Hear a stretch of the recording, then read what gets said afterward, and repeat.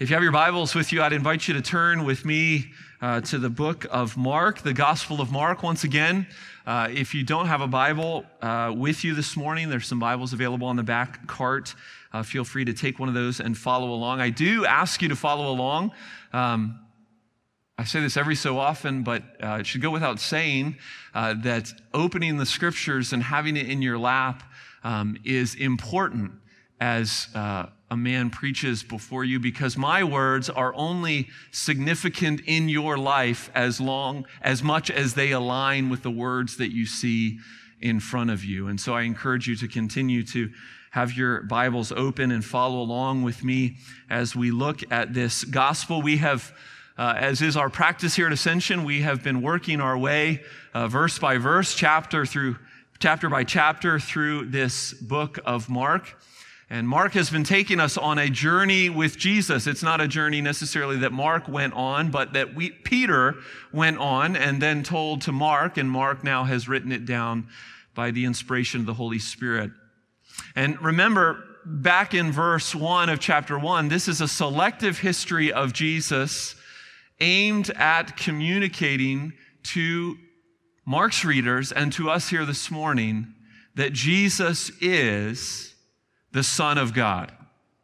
That is what Mark wants to get through, that Jesus is the Son of God. And as we saw last week, those of you who were here, we saw the deity of Jesus on full display as Jesus literally rebuked nature and it obeyed him.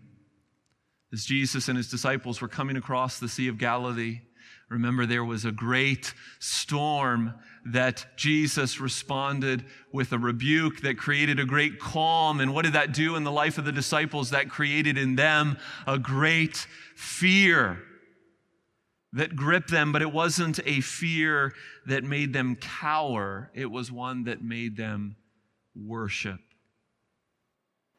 Because here's the thing. The God who rebukes nature is also the God who is in the boat. He's in the boat. He's entered into our mess. He's entered into our world. And Jesus, the God-man, asleep from exhaustion at one moment and then calling out the wind and the waves in the next. What good news we have to celebrate this morning.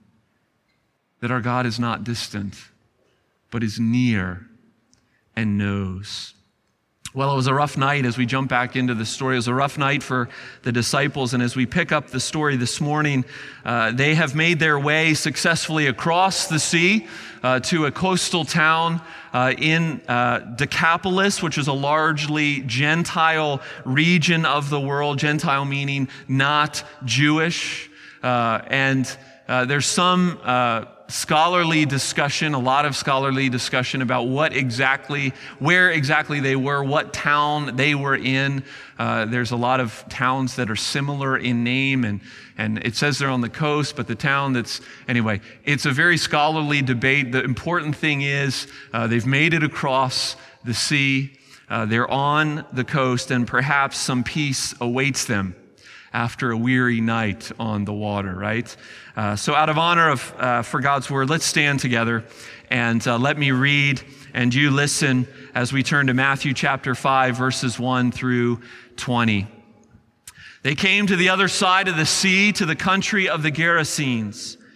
And when Jesus had stepped out of the boat, immediately there met him out of the tombs a man with an unclean spirit. He lived among the tombs. And no one could bind him anymore, not even with a chain, for he had often been bound with shackles and chains. But he wrenched the chains apart and he broke the shackles in pieces. No one had the strength to subdue him. Night and day among the tombs and on the mountains he was crying out and cutting himself with stones. And when he saw Jesus from afar, he ran and fell down before him, and crying out with a loud voice, he said, "What have you to do with me, Jesus, Son of the Most High? I adjure you by God, do not torment me." For he, that is Jesus, was saying to him, "Come out of the man, you unclean spirit." And Jesus asked him, "What is your name?" And he replied, "My name is Legion, for we are many." And he begged him earnestly not to send them out of the country. Now a great herd of pigs was feeding there on the hillside. He gave them permission. And they begged him, saying, "Send us to the pigs, let us enter them." So he gave them permission, and the unclean spirits came out and entered the pigs and the herd, numbering about 2,000, and they rushed down the steep bank into the sea, and they drowned in the sea. The herdsmen fled and told it in the city and in the country, and people came to see what it was that had happened. And they came to Jesus, and they saw the demon-possessed man, the one who had the legion, sitting there, clothed and in his right mind, and they were afraid. And those who had seen it described to them what had happened to the demon-possessed man and to the pigs, and they began to beg Jesus to depart from their region. As he was getting into the boat, the man who had been possessed with demons begged him that he might be with him. And he did not permit him, but said to him, "Go home to your friends and tell them how much the Lord has done for you and how he has had mercy on you." And he went away and he began to proclaim in the Decapolis how much Jesus had done for him. And everyone marveled. Amen. This is the word of the Lord. As our family often, or at least once a week, indulges in our guilty pleasure of watching America's Got Talent. Yes, the Hitchcocks love America's Got Talent. There is a question, there is a rhetorical question that comes over and over again in that show. How in the world did you do that? How in the world did you do that? Particularly with these magic acts that come on. They wow the audience, they stump the judges, they don't tell their secrets, and they move on to the next round. And everyone's befuddled and amazed. As we come to another incredible scene with Jesus and his disciples. For the disciples, these scenes that are piling now one on top of the other with Jesus, these are not "how did you do that" moments for them. For the disciples, these are more "who in the world are you" moments for the disciples. And as we spoke about last week, they are slowly getting it. And oh yes, we think we would be much quicker to get the point than they are, but we wouldn't. Mark is showing again and again that Jesus isn't some trickster. To the disciples, to those who understand what Jesus is saying and the nature of the kingdom that he's bringing, this isn't a bag of tricks aimed at wowing the masses. This isn't magic, some sort of entertainment or self-promotion. You know what this is? This is restoration, what Jesus is doing. This is something bigger than wowing the audiences. Jesus is bringing order out of chaos. Jesus is bringing wholeness to brokenness. Jesus is bringing light into dark places. Jesus is making all things right, giving his disciples a glimpse, and we who read this thousands of years later, a glimpse of what is coming in the fullness of his kingdom. Well, today there are three truths that I want us to think about and meditate on and hang our thoughts on and hang the narrative on. And the first one is this: Jesus came to destroy the work of the devil. Jesus came to destroy the work of the devil. Now, this isn't the first spiritual confrontation that we've seen with Jesus, even in this book, even in this Gospel of Mark. And it won't be the last. But what I want to make very clear at the outset is this is a spiritual confrontation. This is Jesus in one corner and Satan in the other corner. One of the things that we are learning as we work our way through the life of Jesus is that his presence on earth in the flesh has sort of stirred the hornet's nests in the spiritual realm. The unclean spirits, the demons are going crazy with Jesus on earth. And from a wild sea, which we don't know, that may very well have been a demonic sea. From a wild sea to now a wild man on the shore, dark powers are on the offensive. In the first confrontation that we looked at in the book of Mark, this was weeks ago, we focused on Jesus' authority. Remember, Jesus commands and the darkness obeys him. It has to obey him. And then when we looked at Jesus' words concerning binding the strong man, we focused on the fact that Jesus is wresting from the devil the spoils of war as he spiritually confronts and takes those who are his own and takes that which is his. Well, today Mark brings those two things of authority and spiritual spoils together. And the scene is striking. This is one of those great scenes, again, like last week's scene. Imagine the boat comes up on the shore, it skids up on the shore, and suddenly the disciples, as they're getting out of the boat, they see this clamor in the distance, or they hear this clamor in the distance, and they look in the distance, and what do they see?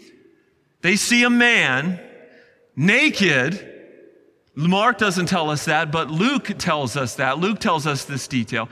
Naked and dirty and bloody, and he is running at them. Now, if I'm a disciple, I'm getting back in the boat, or I'm picking up a river rock on the shore there, ready to defend myself and ready to defend Jesus. This isn't some limp man walking up to Jesus for healing. This is a man running in, it seems, for a fight. And Matthew tells us that there are actually two men there. Mark and Luke focus on just one.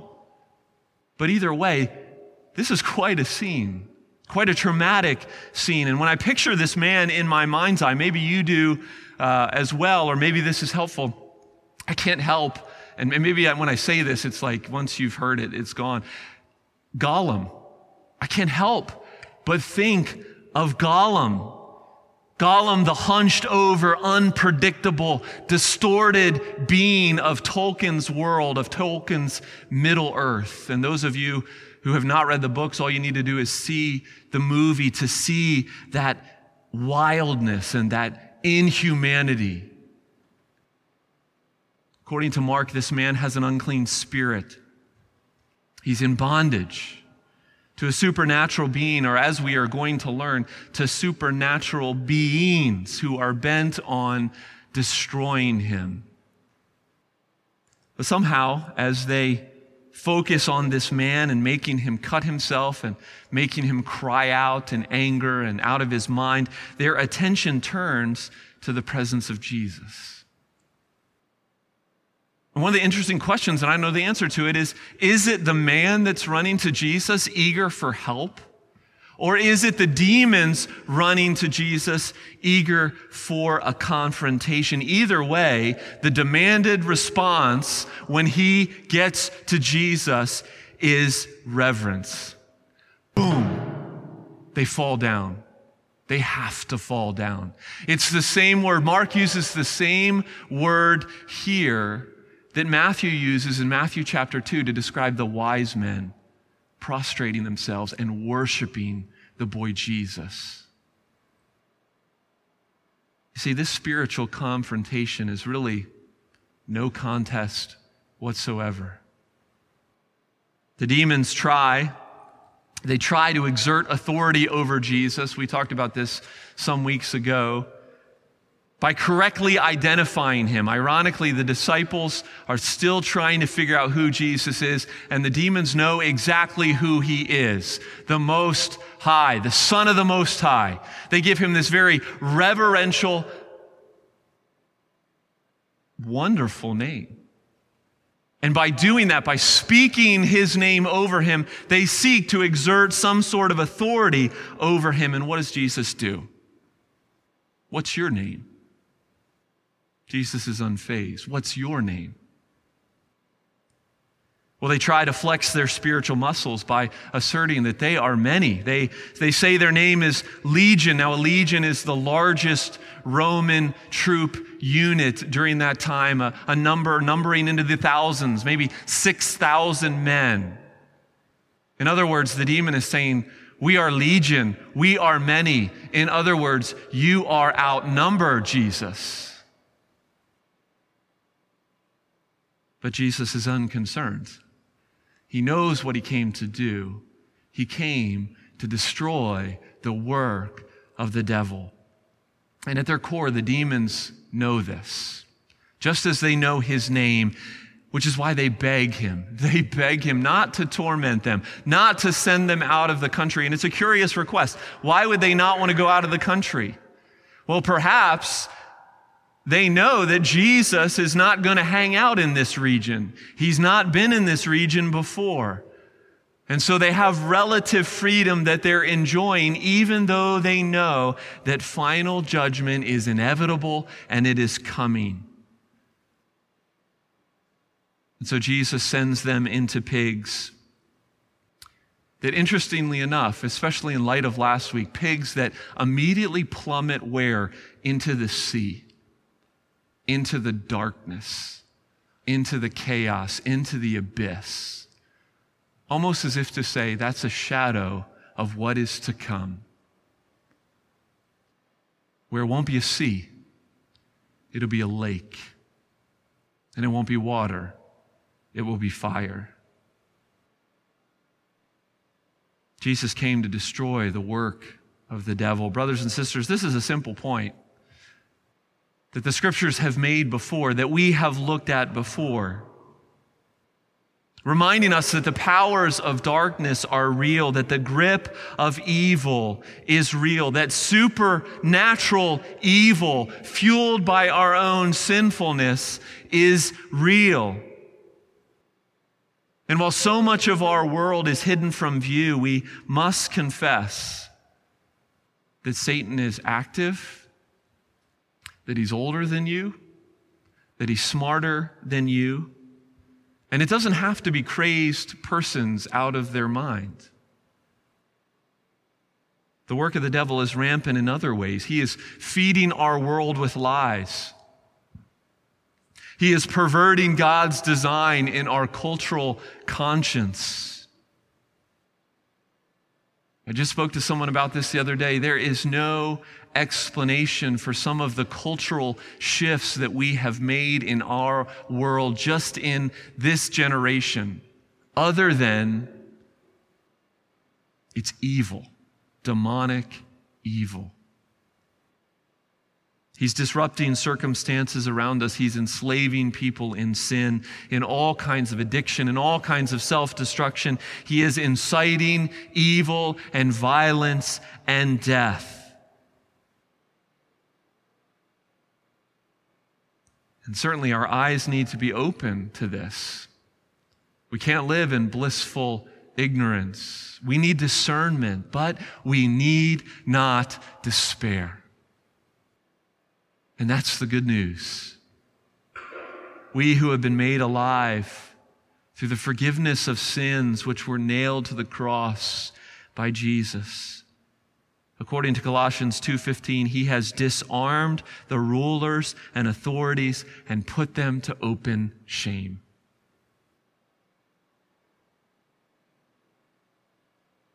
Believe the gospel and rest that if God is for us, who can be against us?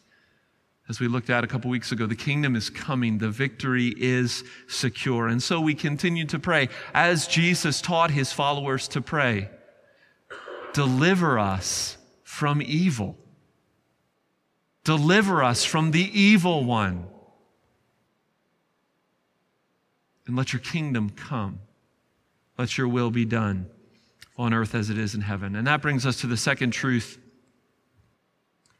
I want to focus not just on the power of Jesus, but on the mercy of Jesus. Hebrews 2:14 and 15 says, "Since therefore the children share in flesh and blood, he himself, that is Jesus, partook of the same things, that through death he might destroy the one who has the power of death, that is the devil, and deliver all those who through fear of death were subject to lifelong slavery."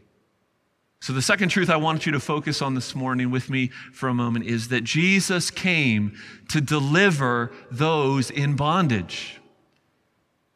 It's part of his destruction of the works of the devil. It's a subset. Jesus came to deliver those who are in bondage. Going back to that picture of Gollum that I put in your mind as this crazed man comes at Jesus and the disciples. Remember, Gollum was once a creature named Smeagol, a kind-hearted hobbit who changed. Everything changed for him when that ring came into his life. And when that ring took its grip on him. And what did it do to him? It isolated him from others. It took away and marred the image of what he once was. And it supernaturally prolonged his life, and therefore it prolonged his suffering. You see, that is the man who confronts Jesus. Jesus can see beyond the scars, beyond the screams, to the man made in the image of God, an image bearer who's been marred by evil, who's uncontrollable, who is isolated, who is self-destructive, who is supernaturally empowered, and is plagued by an evil intent that is bent on doing one thing: destroying him.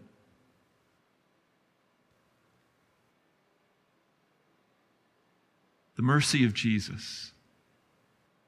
He came to deliver those in bondage. Now, in our day and age, PETA would have a field day with this miracle, wouldn't they? They'd be furious. But the destruction of pigs in this passage, the only thing we can take from that is how much more Jesus loves this man who is broken and wounded in front of him than 2,000 pigs.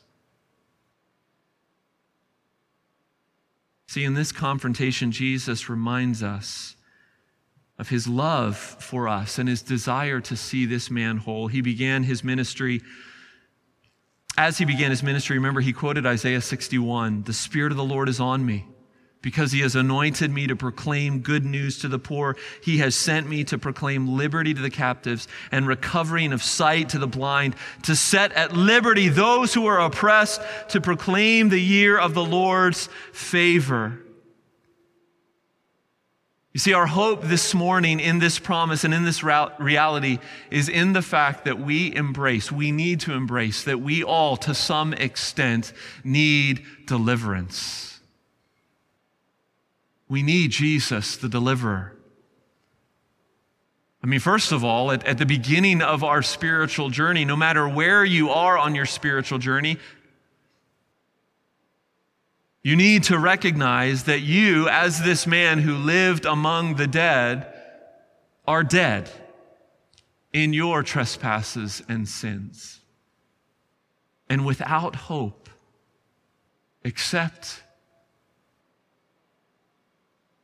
if the Lord Jesus breathes life into you. So that's the first step. Recognizing you need deliverance, you need new life in Jesus. But even beyond that, we acknowledge that we who are children of God are at times gripped by sin. We are gripped by darkness, even darkness outside of ourselves. Now, it may not be as we see it here in this passage in such a vivid, grotesque way, but it's real and destructive. The subtle work of darkness that subtly enslaves those who are made in the image of God. Paul addressed the ancient church at Corinth on some of Satan's schemes. In 2 Corinthians 2:11, he speaks of an unforgiving spirit, and he says, so that we would not be outwitted by Satan. for we are not ignorant of his designs. What? Unforgiving spirit can be from Satan? And speaking of sexual desire in 1 Corinthians 7, he writes to married couples, come together again so that Satan may not tempt you because of your lack of self-control. Well, you better believe that Satan is at work in our over-sexed, over-stimulated culture. You see, sin distorts and Satan deceives. And so I challenge you this morning to ask yourselves, to ask your hearts, what grips you? Is there something that nags and holds on? Is it anxiety? Is it the need to control? Is it broken relationships? Is it recurring sin? Are you plagued by the darkness of depression? You see, we're all in process. We're all broken in this room. We're all in need of deliverance in some way. We all are in the process of freeing ourselves into the life that Jesus came to bring. Jesus came to deliver those in bondage. And this is a passage, above all, it's a passage about change. It's about transformation that can only come through Jesus, that can only come through the gospel. There are none that are too far gone. There are none that are outside of his reach. Jesus came to deliver, and yes, he's in heaven at the right hand of the Father even now, but his Spirit is alive and well and in this place and in each of us. Let me read to you 2 Corinthians 3, verses 16 and 17, that says, when one turns to the Lord, the veil is removed. Now the Lord is the Spirit, and where the Spirit of the Lord is, there is freedom. And how does Paul say that this freedom comes? It comes, he says in the very next verse, by beholding the glory of Jesus. That's where freedom comes.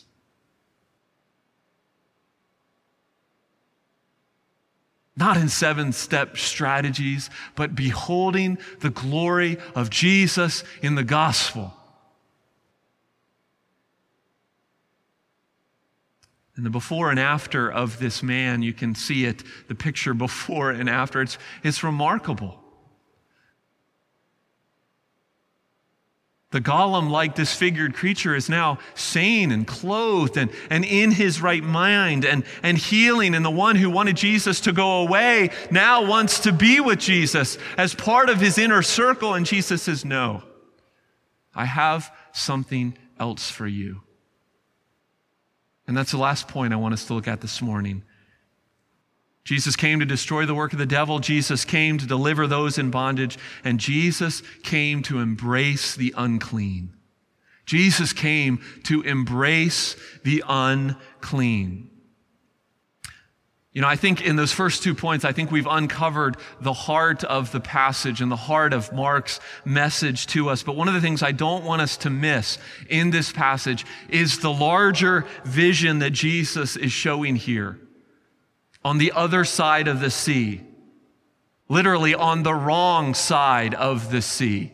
You see, I grew up in Morristown, New Jersey. Beautiful, quaint town in southern New Jersey, founded by the Quakers, often listed as one of the best small towns to live in America. Yeah, that's where I grew up. But I really didn't grow up in Morristown. I grew up in Lenola. Now, Lenola was a part, it even sounds bad, the name, Lenola. Lenola was a part of Morristown, technically, but Lenola was literally on the other side of the tracks.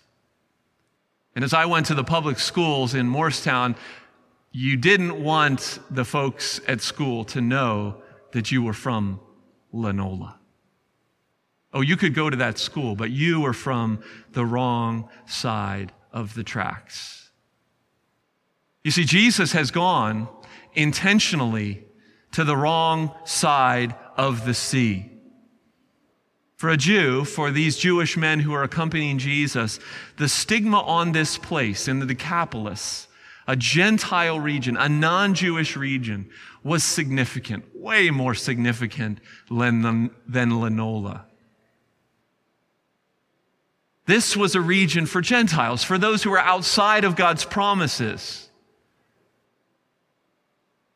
They're confronted by a man from the tombs of all places. I mean, the scriptures were very clear that the places of the dead, the tombs, were not somewhere where you would go as a Jewish person. And thirdly, there are pigs everywhere. There are pigs everywhere. To the Jews, the pig is an unclean animal. They're forbidden to eat them. And the very presence there is evidence that this is a Gentile region and that the region is full of Romans who would feast on their bacon. See, to the Jew and to Mark's readers, this place reeks of uncleanness. We shouldn't be here. We shouldn't be with these folks. And that's exactly what Jesus wants to show. And we've talked about it before. It's coming.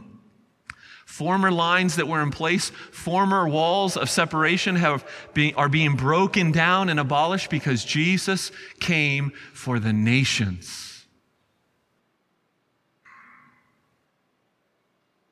Now, after months of silencing the demons and silencing those who he healed, what does Jesus do? He creates the first missionary preacher. And he's a Gentile. And he tells him to preach to Gentiles. Go home, tell your family, tell your friends, tell them of the mercy that has been shown you. Tell them that there is no one outside of my reach. I am coming. My kingdom is coming to make you whole. Wow. Wow. No matter what you've done, no matter where you're from, Jesus came to embrace you. No matter what you're enslaved to, Jesus came to deliver you. And no matter what fear grips you, Jesus came to destroy that fear. And so what's the takeaway? Fix your eyes on Jesus. Greater is he that is in you than he that is in the world. Cry out to him, let your kingdom come. Deliver me from the evil one. And then, and this is the best part, tell your story. Go home.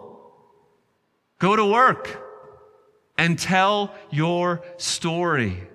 As we're reading this week, one of the quotes that stuck out on this point of telling your story is, when you tell your story, if you are not marveling at what you're saying, the people who hear you are not going to marvel at what they're hearing. Tell your story. Marvel at what God has done. Tell them what God has done of the life that you found. Jesus came to destroy the work of the devil. He came to deliver you from bondage. And he came for the unclean, for the nations. Thanks be to God. Let's pray.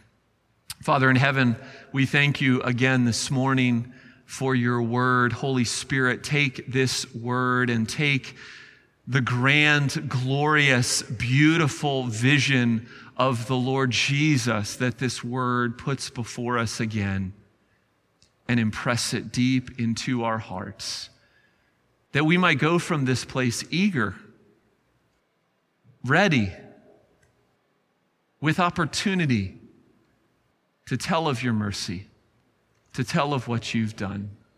Oh, Father, this we pray in Jesus' name. Amen.